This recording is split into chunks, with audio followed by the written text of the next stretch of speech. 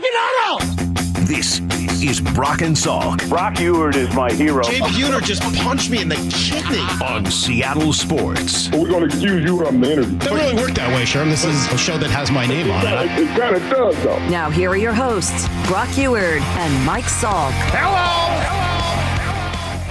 Good morning. It is actually Maura Dooley and Justin Barnes, and here with you for the first hour. We are going to have Brady Henderson, our ESPN Seahawks reporter here in town, and Brock Ewert in later.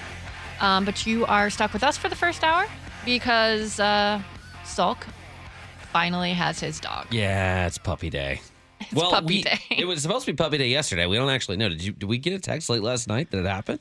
I assumed he was just not texting us because he knew that we had to get up at 4 a.m. still. Yeah. But I guess it was pushed back a couple times yesterday. So hopefully he finally got his puppy. This has been a long kind of a saga that he's been waiting and waiting. A saga is a good way to explain Almost it. Apparently tried to book the craziest trip ever, where he had multiple flights and a road trip to go get it when the snowstorm delayed it a couple weeks ago. Her, I should say. I guess we could say her. We know the name, but he doesn't want to reveal that yet. Yes, he's going to do that first. Gonna... I love I love though that how much he paints me as the crazy person for the way that I do some of my travels. But he's like, yeah, I'm going to do like a 4-leg crazy fly into frozen Memphis and drive a rental car and then drive to another state to take another. It's like, come on, dude. I love dogs, but he's had a very childlike excitement about this puppy for a long time. I'm sure we will hear all about it tomorrow. So, well, today is congratulations to the Salk family. Yes, on their new puppy. And if they're having their fur-to-fur contact day, then great. Fur-to-fur contact. Someone texted that in. I was like, that's pretty perfect. I know that's what it is. Told us how hairy he is quite often. He said it's a bonding day. So he got to have his championship weekend free of not having to get up early on a Monday. Good for him. That is good for him. Yeah. And then we will have Brock back. He was on vacation last week. That was much deserved after, he is a very busy man during football season. So I think he was in Mexico. We'll hear how that was. But now we're going to get into the games from yesterday. Well, I guess at first we should update you a little bit on the coaching search, because we've had a lot of listeners pretty excited about Mike Macdonald, the Ravens defensive coordinator. And up until now, we kind of didn't know if the Seahawks had interest in him because they did not request a first interview, but it was a pretty tight turnaround in order to do that with Pete Carroll when he got fired. There was only a couple-day window where they could have done that. Yeah. And so we did get confirmation from Ian Rappaport and Adam Schefter over the weekend that the Seahawks are interested in Mike Macdonald. And had the Ravens won, they even possibly could have waited to hire a coach to talk to him after the Super Bowl. But now they don't have to. But it is down to just the Commanders and the Seahawks with vacancies right now. And the Commanders have already set a meeting with Mike Macdonald tonight. And that would be their second meeting. The Seahawks have not spoken to him yet. And based on everything that I've heard over the weekend and what we heard on the TV copy last night of the game, is Ben Johnson still considered to be the leading the candidate favorite in Washington, or am I? That was what the reports were that surfaced Friday, but Adam Schefter put out an article yesterday where he said he's had multiple sources insist that that's not true. Okay. They also did a second interview with Dan Quinn. So right now you are fighting for some of the same finalists as the Commanders. Ben Johnson, Mike Macdonald, and Dan Quinn specifically. Because the Seahawks did also have second interviews with Ejiro Evero, Mike Kafka, and Patrick Graham. So they could still be in the running, but the other three are the ones that you are reportedly in competition directly with the Commanders for. And I know that we're going to get into this a lot later. I know Brock and Brady are going to spend probably 3 hours on this. And I asked this yesterday. Did yesterday's performance of both Ben Johnson, obviously with the Lions, and Mike Macdonald, the Ravens, did either of those two have a better day in your mind yesterday? Let's just pretend that recency bias matters right now. Yeah. I mean, I guess if I had to pick one, to me, Ben Johnson had the better day, but I was not down on Mike Macdonald's performance. I mean, the Chiefs scored a little off the bat, but to hold Patrick Mahomes to 6 possessions without a score in the second half, I really think the Ravens offense needed to step up and help them out there. But you saw a couple of things you didn't like, right? I just, in the biggest moments, the undisciplined nature of the way the Ravens looked at that, it looked yesterday was a lot for me. I also know that probably speaks more to the head coach than it does to the coordinator. Yeah. As in our group chat yesterday, as Salk said, like, I know he can de-coordinate. I'm not worried about that. Yeah. But just something about it yesterday, and I realized that the way people reacted to the Dan Quinn final game, it's like, can you not apply the same mental filters that you did for that to this? Because he did not have the best showing yesterday. Well, I think Dan Quinn, it's combined with the fact that a lot of people here maybe want to move on to something fresh and new, and they think Dan Quinn brings some of the past back. Yeah. And then you see that performance with Dallas. But I don't know. I thought a lot of Zay Flowers back to back had some of those undisciplined issues. It was a rough day for him. I guess there were a couple on the defense, but I was still pretty impressed with how they locked down. Because to me, one of the big things I want to see for the Seahawks is in-game adjustments. Sure. It drove me nuts that they weren't able to do a lot of that this year. Yeah, yeah, and to be fair, at the end of the game for the Ravens, they did spend an entire quarter longer on the field. The time of possession battle was 37-30 to 22-30. That's bad. Yeah.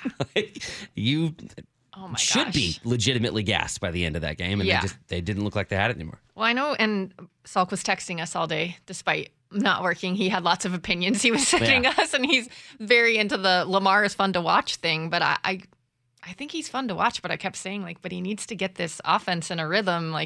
He completed a pass to himself. That was amazing.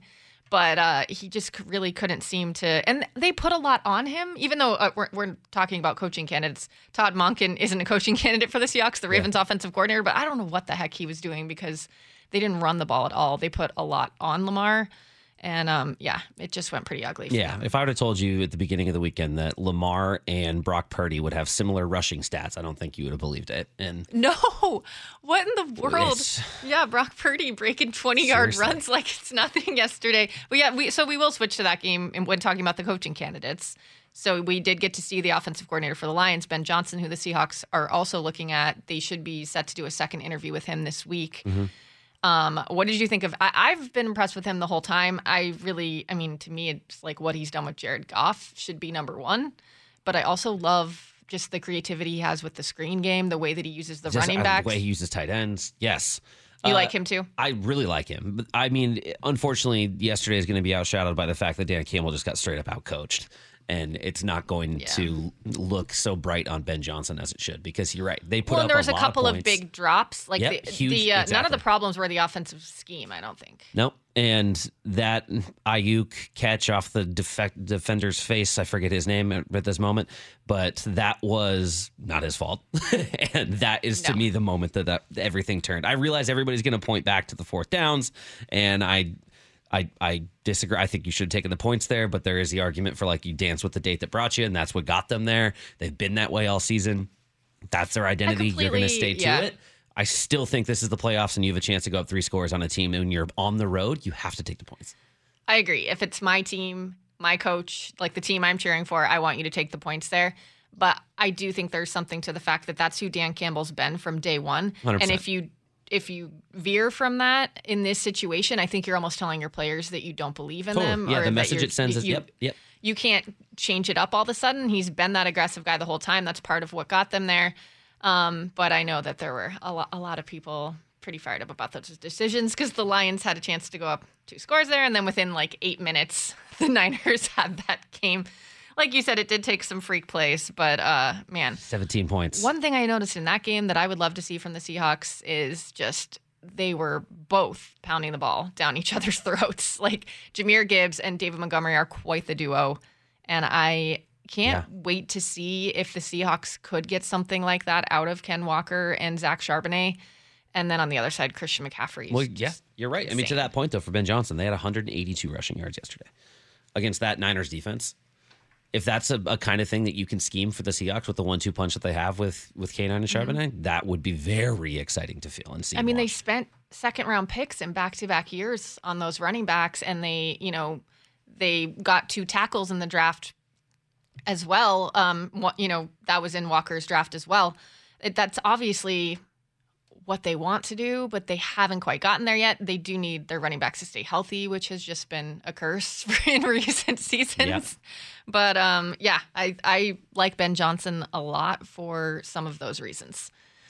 All right, we've got a lot coming up here for you today. We are going to bring you everything you need to know next, take you a little bit around the NFL, and then we're also going to revisit some baseball talk from Shannon Dreyer and Mike Salk that happened on Friday. Some good insight on what's going on this offseason. And then Brady Henderson and Brock Heward will be with you at 7 o'clock. Stay tuned. This is the Brock and Salk Show on Seattle Sports and the Seattle Sports app. Need to know. 15 minutes past every hour with Brock and Salk. Here's what you need to know. Up first. The Seahawks and Commanders are the final two teams left standing without a head coach, and it appears they have some finalists in common. Both teams are reportedly interested in Dan Quinn, Ben Johnson, and Mike McDonald.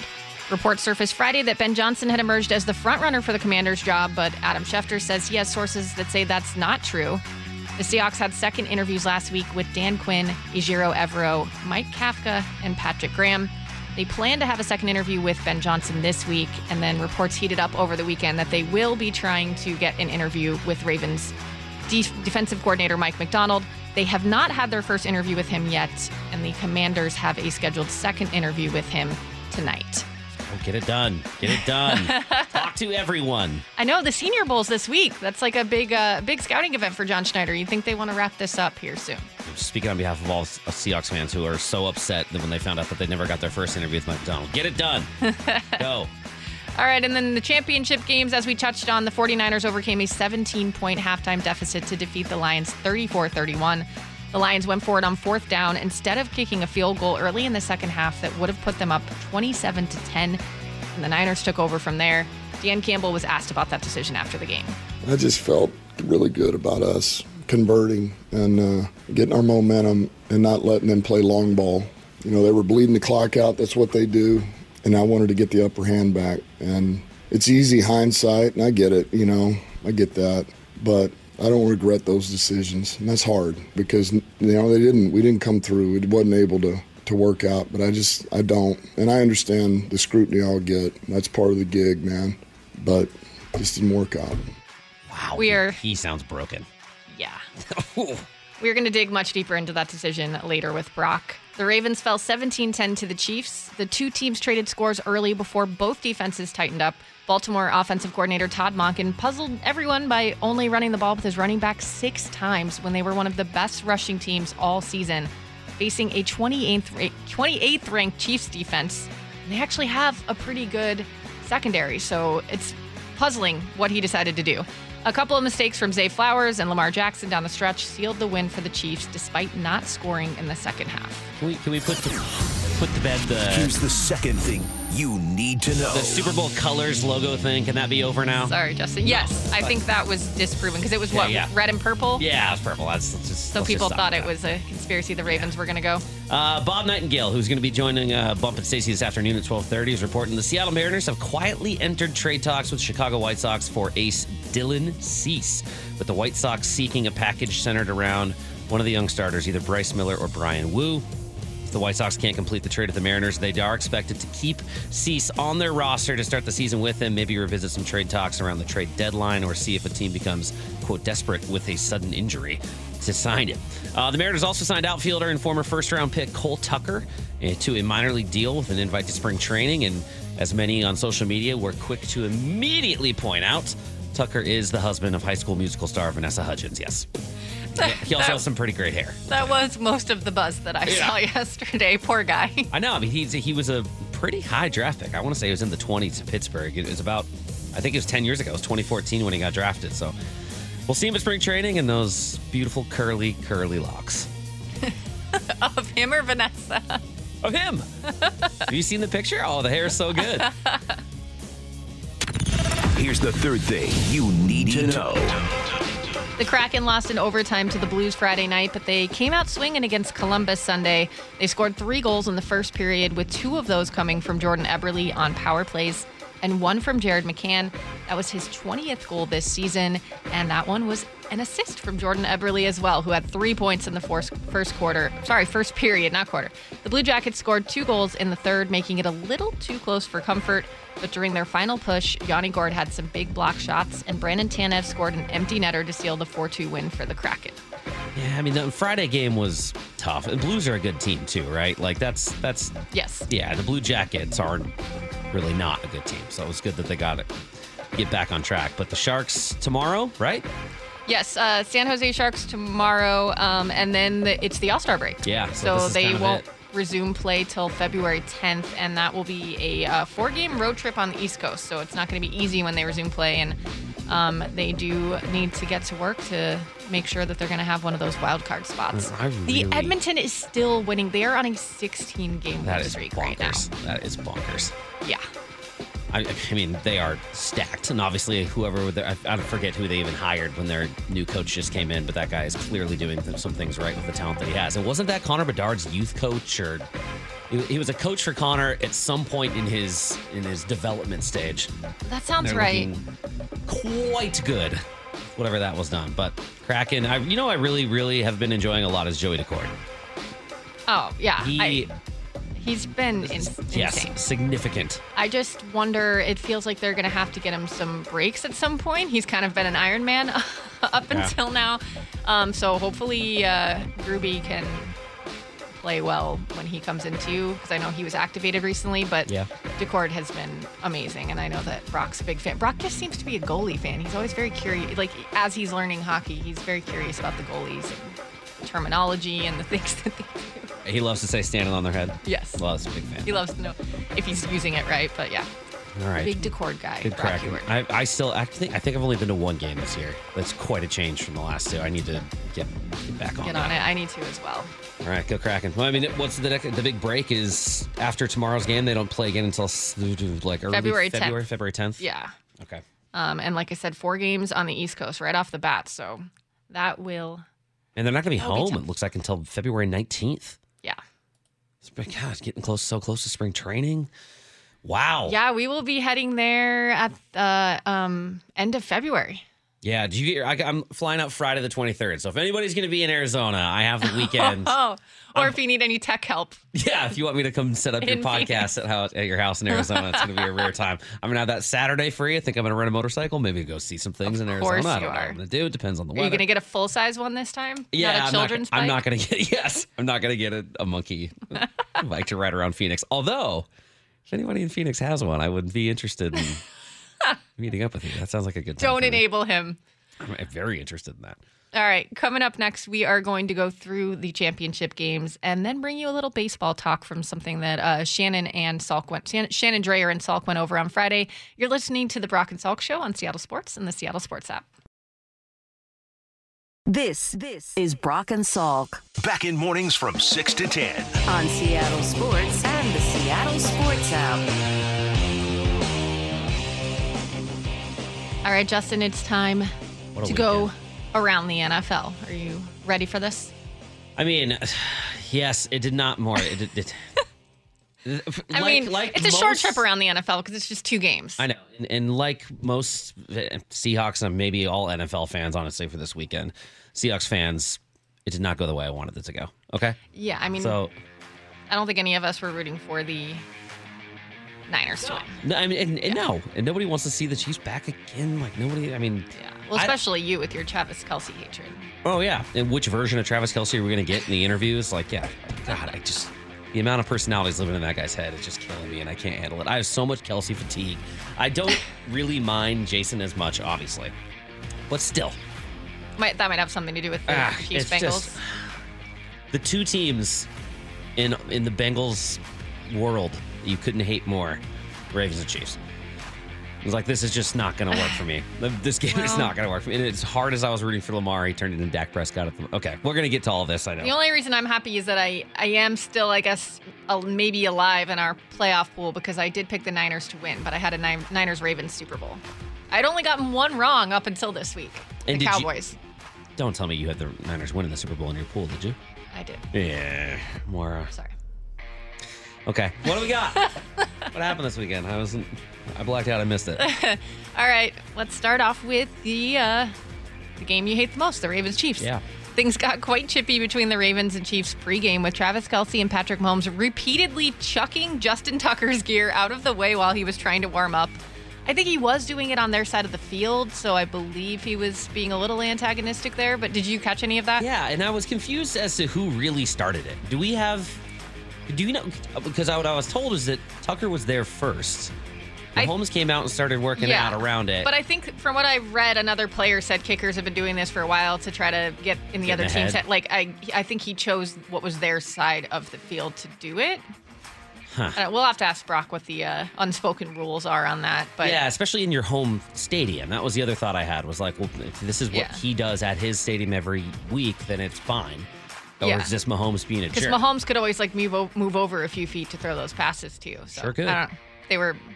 It was a little bit silly. It didn't seem like it was anything too serious, but they did it repeatedly. Every time he turned around, they were just chucking his placeholder. I know. And before the game even started, they were looking like there were some face mask grabbing and some jawing. Like it was going to be that way the whole game. Well, the Chiefs struck first with the Ravens punting on their first possession. Andy Reid decided to go for it on 4th and 2, and Patrick Mahomes found Travis Kelce for a 13-yard conversion.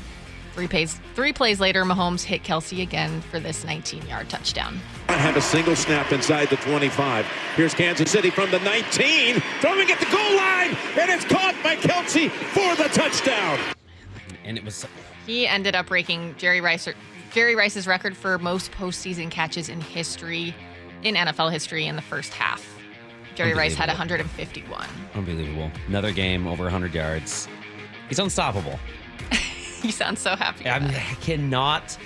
I just kind of love it because I feel like Justin doesn't dislike anyone, and this is like the one person that gets you riled up. Well, it's obvious why. Like, the way he handled the whole situation after the... And I was embarrassed, like cringing watching the Cincinnati mayor do what he did, but the way he responded was like, come on. And I tweeted it last night. It's like, I can't wait to hear Kelce's "nobody believed in us" speech and whatever. And of course he does, and he gets up and does the fight for your right to party thing. But all right, the Ravens answered with a 30-yard Lamar Jackson to Zay Flowers touchdown, and Isaiah Pacheco punched one in on the Chiefs' next possession. It looked like a shootout was about to get underway, but a Lamar Jackson fumble on the next drive slowed that.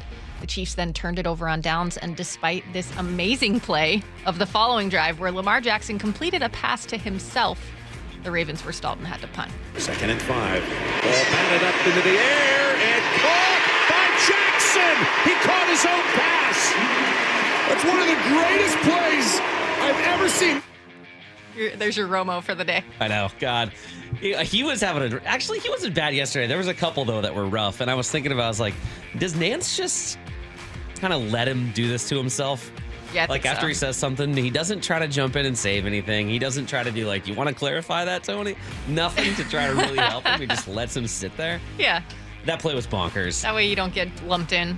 Lamar is bonkers. He's insane. And I mean, that was probably the best thing he did the whole day. Like he did not have the Lamar Jackson performance, and then Lamar and I don't think playoffs. his offensive coordinator helped him. But it's definitely gonna hype up the crowd that thinks that he can't do it in the big games. Yeah. The only other score of the first half would be a 52-yard Harrison Butker field goal to make it 17-7 Chiefs. The stout defensive play continued into the second half with the Chiefs punting 3 consecutive times and the Ravens 2, before Baltimore finally got something going on their third possession with a 54-yard pass from Lamar Jackson to Zay Flowers. Flowers received a 15-yard penalty for taunting, and then 3 plays later, he fumbled the ball as he reached across the goal line, which resulted in a touchback. 2nd and 8 from the 9.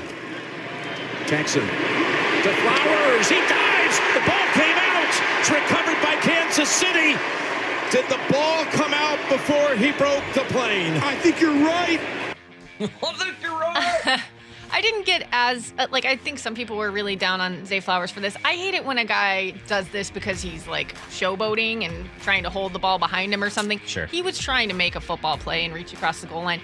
It probably wasn't the smartest because it was only 2nd down and they would have had more opportunities, but it wasn't like a showboating or hot dogging situation. No, it was incredible defensive play. And, L'Jarius Sneed, that was, comes flying out of nowhere mid-air, punches it out. It was... Yep. It's strong Cam Chancellor on Calvin Johnson vibes. If everybody's going to remember that play at the goal line. It's about how many years? 10 years ago now. Yeah. That was an incredible defensive play. Yeah. Zay Flowers obviously didn't do himself any favors before that to set himself up when he had the ball. Yeah, at, when you what see was, those the 10 or back-to-back, 15. it's hard not to be like, what are you doing? I know, set your team back and then go back, then go to the bench and slam something and cut your hands. Like, Yeah. He had a little Jared Kelnick moment. What? yeah. Oh, Jared Kelnick moment. We'll talk about him later. All right, I'm going to speed this up because we do want to get to some of Salk and Shannon's baseball talk after this. The Ravens defense forced a punt yet again, but on 2nd and 10 at the KC 25, Lamar Jackson threw a deep pass to the end zone in triple coverage and was picked off. The Ravens defense came up with yet another stop. They held the Chiefs scoreless on 6 possessions in the second half, but the offense only mustered 1 field goal. Mahomes hit Marquez Valdez-Scantling for a 32-yard pass with 2 minutes left that allowed them to run out the clock and win 17-10, sending the Chiefs to their 4th Super Bowl in 5 years.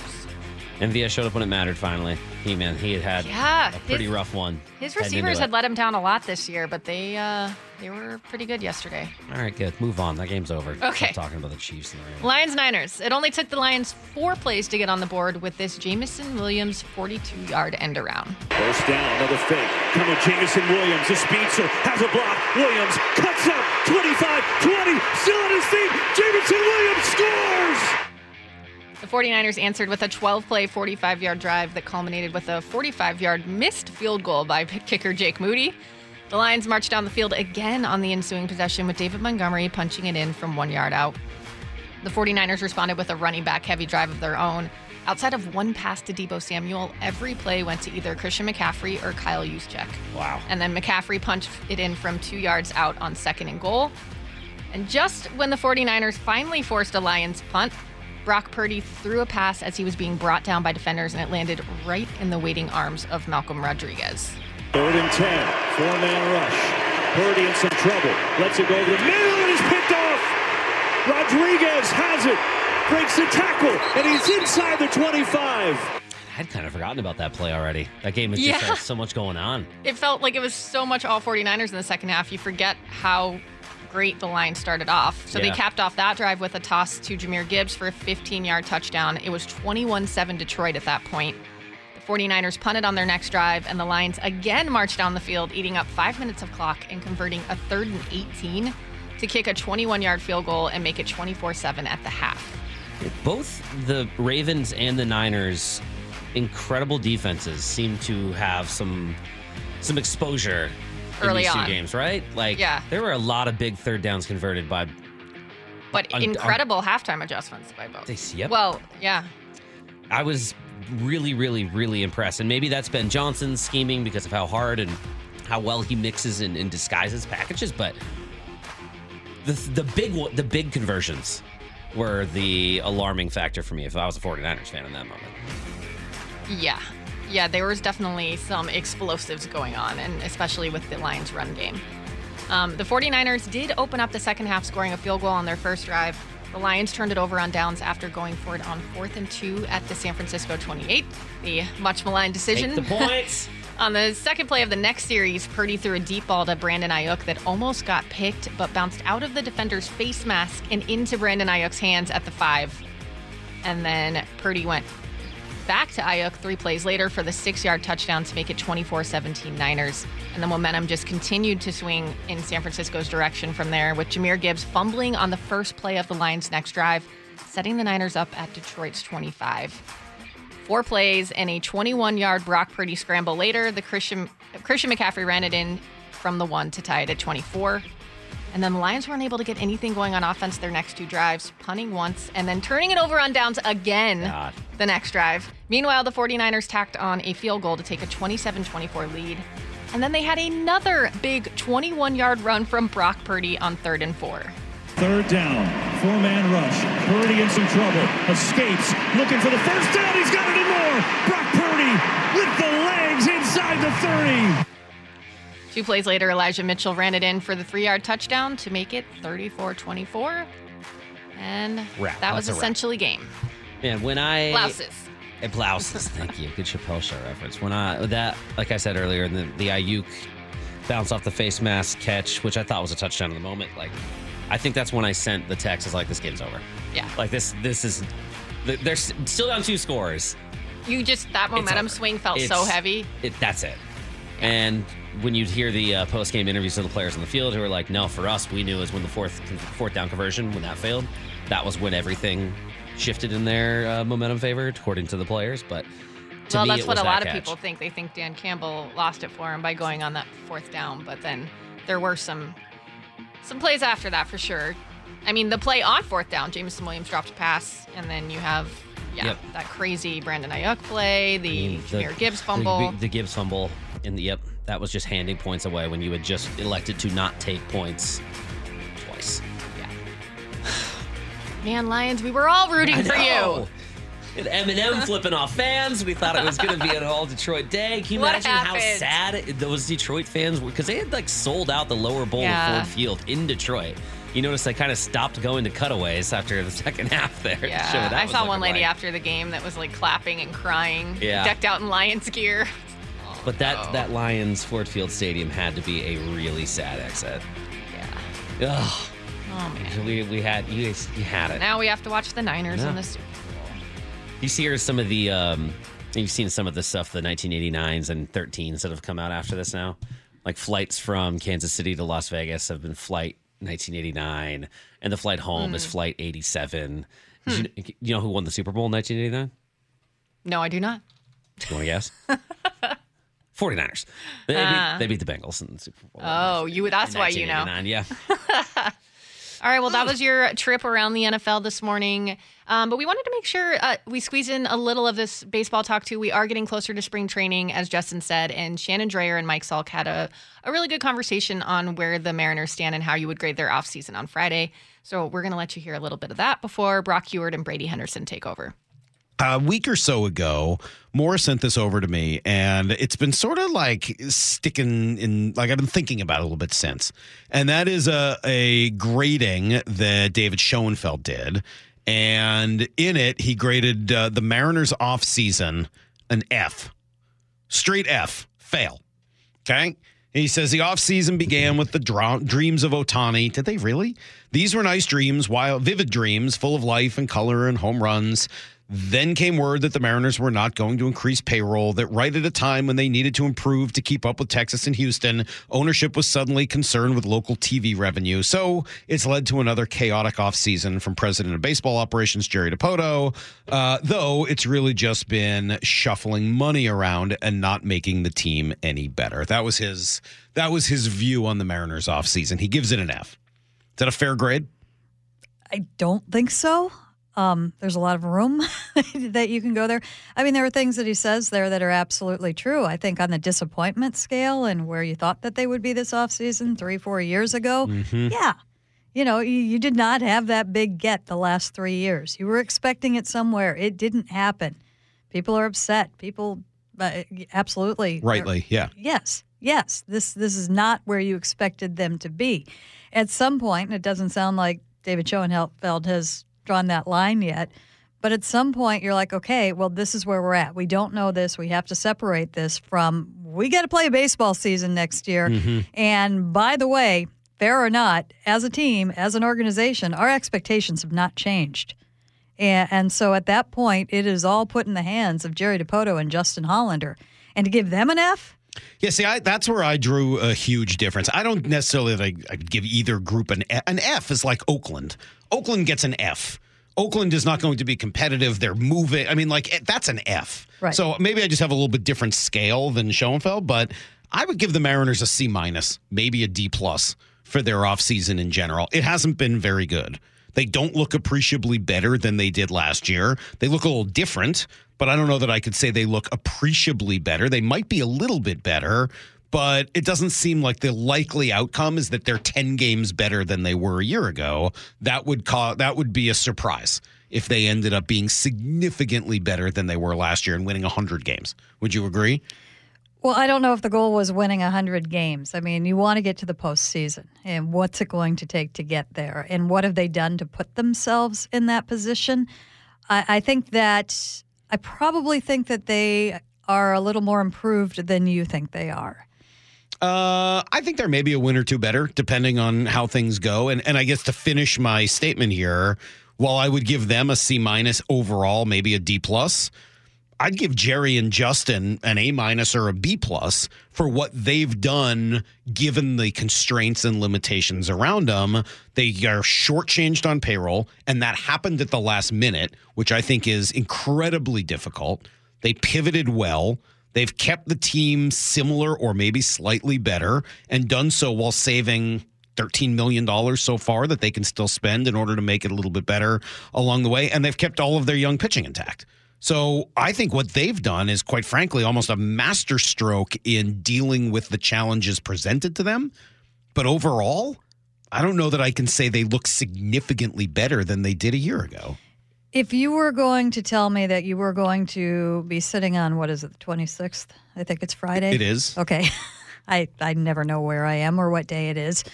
If you were going to tell me you were sitting where you are right now without having touched one of your young pitchers, without having dipped into your farm system at all, which I don't know if that's even fair because nobody's interested in that this year, if you've noticed anybody's farm system. These are all, MLBers for MLBers on the trade front, which has been a limited trade front instead. But if you were able to do that and fill all of your needs unspectacularly, these, you people, what about third base? What about second base? And, you look up and down lineups and everybody has got a weakness somewhere. And the Mariners are able to roll out a complete team right now. And they do have some strengths, and we can get into it a little bit later. If you look at the projections right now, people who don't look at projections are going to be pretty shocked at where the Mariners are on a couple of different projection systems. First base. I'm laughing at third base. They aren't. They're not terrible. They are not projected to have the worst third baseman in the division. Do you know who does? No. Oakland. Do you know who their third baseman is? No. Who, by the way, I give a G or an H for what they did this what's year. Below an F? I just keep going. I don't know who Oakland's third baseman is. Abe Toro. Oh, that's sad. He's back. That's not what you're looking for. But for them to be able to fill the needs that they had and not have to, under the constrictions and restrictions that they were under, and not have to give up anything significant for their future, I think absolutely huge. And you're not, a thing that I get so much, and I think maybe you're there a little bit because there are some question marks about the players that they brought in. This is not Tommy La Stella. This is not A.J. Pollock. This is not Colton Wong. They have very much upgraded what they brought in from those players. You can lay out their numbers. They've done much better. And I think you can say, you look in terms of OPS, in terms of WRC+, in terms of strikeouts, they've upgraded Teoscar Hernandez and Eugenio Suarez, not necessarily at those positions, but overall with what they brought in. And probably if you were going to count regression for them, I think that's another step that takes them beyond where they were at the end of last year in particular. Yeah, I don't know. I'm not down necessarily on it all, Shannon, but taken as a whole, it's a disappointment. And, coming off of the disappointment of last year, there were opportunities for the team to improve more than they have this year.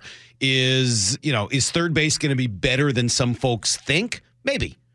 Yeah, I mean, they've brought in a capable third baseman who, if he's healthy, is probably better than most of us realize. But was he the best option available?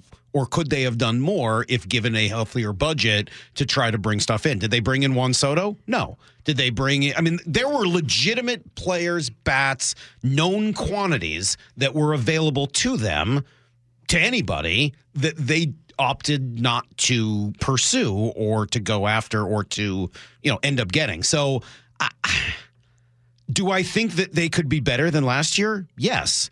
Do I think that they're as good as they could have been if given a full budget to do it? No. And that's why, to me, you can't get better than a C for what you've done in the offseason. Okay, well, you've just twisted it because now I'm taking it as two different things. No, I know. You're going back to the Jerry Dipoto thing. I'm taking it as two different things completely. Too. Yeah. And yes, there's a lot more they could have done if they spent. It's so hard. The subtlety of this conversation is hard because the moment you say, hey, given the constraints of what they were under, I think they did pretty well. There's a group of people that think you are ignoring the obnoxious constraints.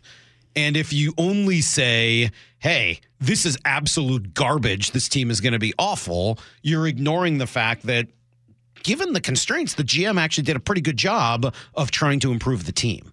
But it's very, very difficult to argue that little sliver right in between those 2 points. Well, sometimes you have to separate kind of the fan side, and that's something I learned this winter. And it's good to get back in touch with that kind of thing. Mm-hmm. And, my fandom, I'm a Husky fan. And that's when I get, angry about things. That's when it gets personal. That's when I get irrational sometimes. And that's when my expectations fly sky high. And I don't want to hear anything other than they should be this. And you're not talking me off of that ledge. With the Mariners, that's different. I cover the Mariners. I want them to do well. I want Seattle fans to have something to grasp onto and to totally, you want them to do well because of what it does for everybody around them. But for me, I have to separate, again, draw that line. Well, they're going to have to play baseball now. Where are they? And where were they? And I think that you can sit down and you can analytically break it down and you can crunch the numbers. And I think that if you do look at that, I do think by the numbers and on paper, they are better than they were at the end of last year. And perhaps moving in a better direction, too, in some of the moves that they made. Yeah. And again, to the grade, the fact that Jerry DiPoto was able to turn Robbie Ray into something, not just turn that into something remarkable, but also, the concept of we're spending too much on pitching right now, regardless of how much we're spending. And we would like them to spend everything and get everybody. But he was right. They were unbalanced with that and able to take that and hopefully put that more into offense. I think that was important. All right, that was our Mariners insider, Shannon Dreyer, in with Salk all day on Friday. So I know we've had some people that have been sad that we've been pretty football heavy in recent weeks with spring training coming up. So if you want to hear some more baseball talk, you can go back and listen to Friday's podcast. But we are going to get back into football coming up next. We've got Brady Henderson in with Brock Salk, and we're going to give you the latest on the Seahawks coaching search. That's next on the Brock and Salk Show on Seattle Sports and the Seattle Sports app.